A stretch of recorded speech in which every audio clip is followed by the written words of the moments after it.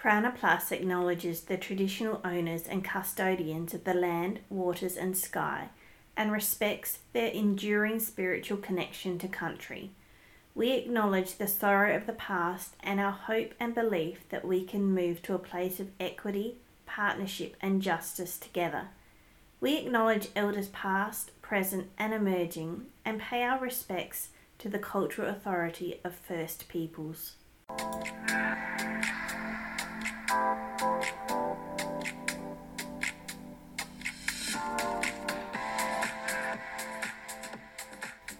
Welcome to Cranacast, the remote health podcast produced by Crana Plus. This podcast is all about telling the stories of the remote health workforce. In each episode, a nurse, midwife or health professional shares their experiences of working in rural and remote Australia. Cranacast is designed for you to listen to on the plane, in the car between clinics or during your downtime.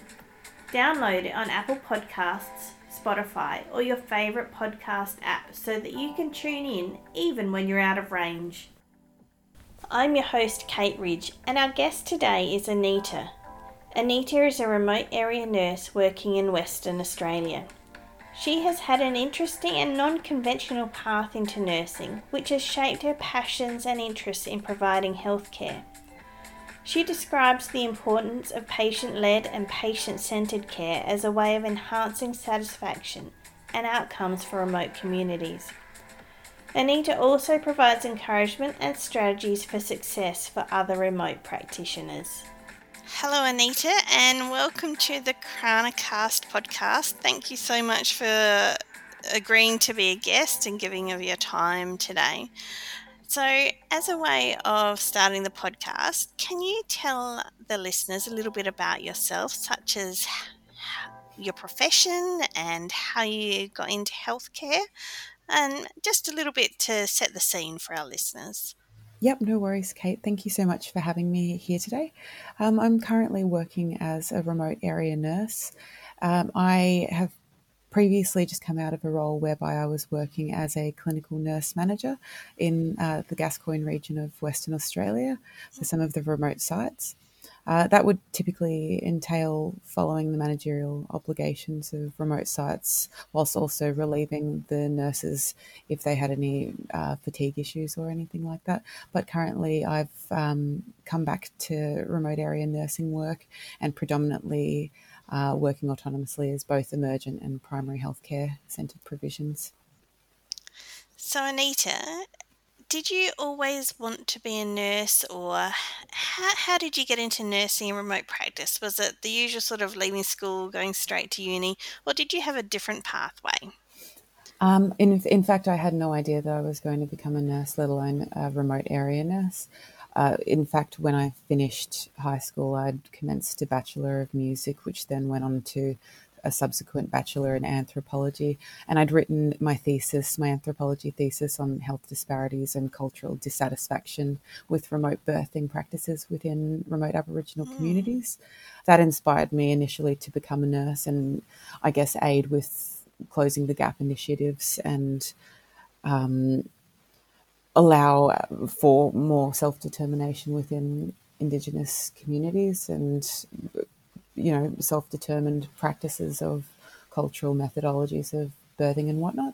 Anyway, I went into a Masters of Nursing practice, which then I worked in various institutions, which eventually led me to come remote. Yeah. So you always had sort of a goal to work remotely, or that was kind of a side shoot, or you fell into remote practice? How did that happen? So when I began my nursing degree, I did have the trajectory in mind to go into remote health practice. However, it is quite a lengthy. You need a lot of experience to, I believe, to work remotely. Mm-hmm. So I did work in various different institutions in Victoria before taking the pathway to actually work as a remote area nurse and do all the qualifications and yeah. Mm-hmm.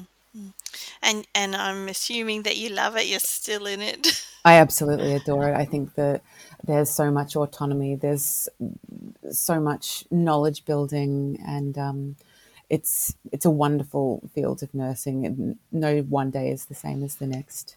Mm. Well, that I think leads very nicely on to perhaps you could tell us a little bit about, not necessarily a typical day, but kind of what you do on a day-to-day basis in your current roles.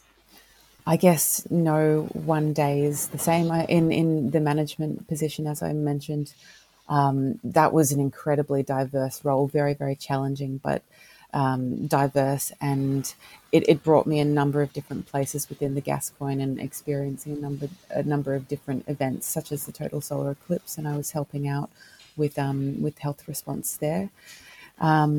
Basically, it would entail me, as I said, following managerial obligations of the remote site and relieving, but likewise comprising developing these fantastic work relationships with wonderful staff and community members. Yep. And whilst as a RAN, I predominantly work autonomously within, their health sites in emergency and primary health care. And again, you don't know what you're going to get, whether it's going to be a wound or whether it's going to be something a little more challenging to deal with clinically. But I have always enjoyed, the camaraderie with communities and how everyone chips in to help one another. Mm. So that's one of the positives of your roles and working remotely is the community focus. Absolutely, I think that the community focus is one of the most exciting and I suppose beautiful aspects of working remotely. The knowledge building as well. I think that it's constantly building your knowledge bases and upskilling Mm. towards remote area practice. Now, I also believe one of the things you also see as a positive, and one of the things that you are really passionate about is patient-led care and patient-centered care, and that's part of your role.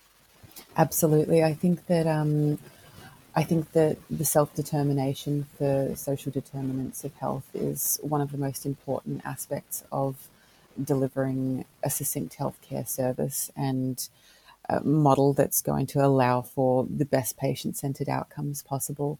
I think listening to the patients and listening to what they would like for their healthcare trajectories, how they would like them to prevail, is paramount to achieving, salient mental health outcomes, salient cultural outcomes, salient socioeconomic, social outcomes.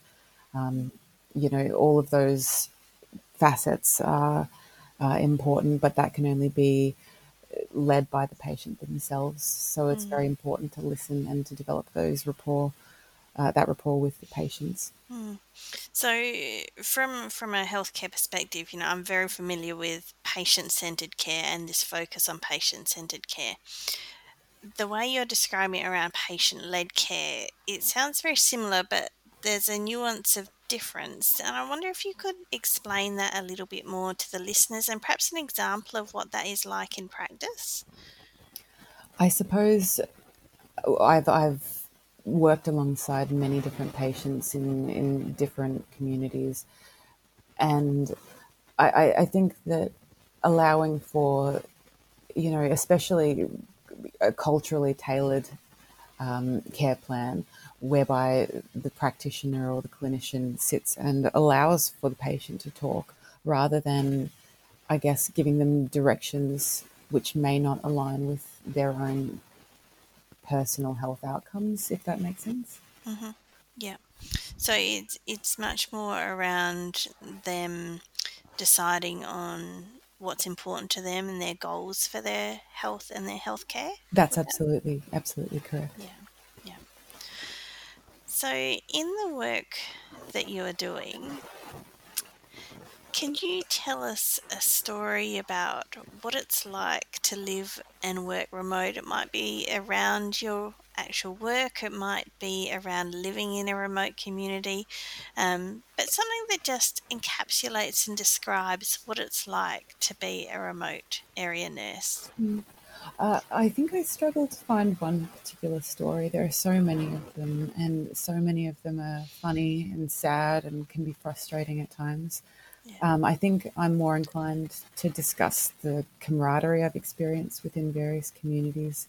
For instance, I guess the isolation you can sometimes feel from Mm-hmm. having been, reined in for 6 to 8 weeks, and the whole community works together to ensure that everyone has the provisions like food and medical staples and whatnot that they need, and that everyone's safe and otherwise traveling okay. And I Yeah. think the community engagement between community members and the other various stakeholders is a special aspect of working in a remote community. I've been in communities whereby, as I mentioned, 6 to 8 weeks, we've been stuck. All the roads have been closed surrounding the community, and we've had supplies helicoptered in. And I suppose, you know, at one of these times I was living by myself in the community, and I had my dog there with me. But it was, I found myself quite sad and quite isolated. And it was the assistance of the community members and community stakeholders who made me feel so at home and so heard, I guess. And it was very, very special to me, and I'll never forget those moments as to how included um, and welcomed I felt, and that really made a difference. Yeah. So if someone was thinking about remote practice, because you've talked about just now that it's not always easy. Um, it can be difficult on a personal level and no doubt on a professional level as well from time to time. Mm. So what's some advice you would give to people who are thinking about or considering remote area practice? I think it's always important to be brave, but to also be wise about your practice. Always stay in your scope of practice and never put yourself in a dangerous position. Always trusting your gut instinct and always being mindful of your surroundings. Hmm. I also suggest, being mindful of how you'll consume your time when you're in an isolating environment. As mentioned, it can be lonely, but learning to love the simple things which make you an individual and those which bring you joy. Yeah. Knowing that it's okay to cry and reach out when you're lonely, that there's always assistance when need be, and your organisation is always there to back you when you need. And there are, Krana Plus does offer the remote crisis hotline if one needs to do so. Yeah. And knowing that you don't have to know everything when practicing remote nursing, but knowing that your autonomy guides your practice and that you should never do anything which is going to make you put yourself or others at risk.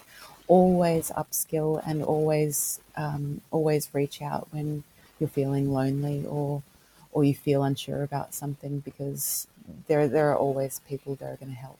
Yeah.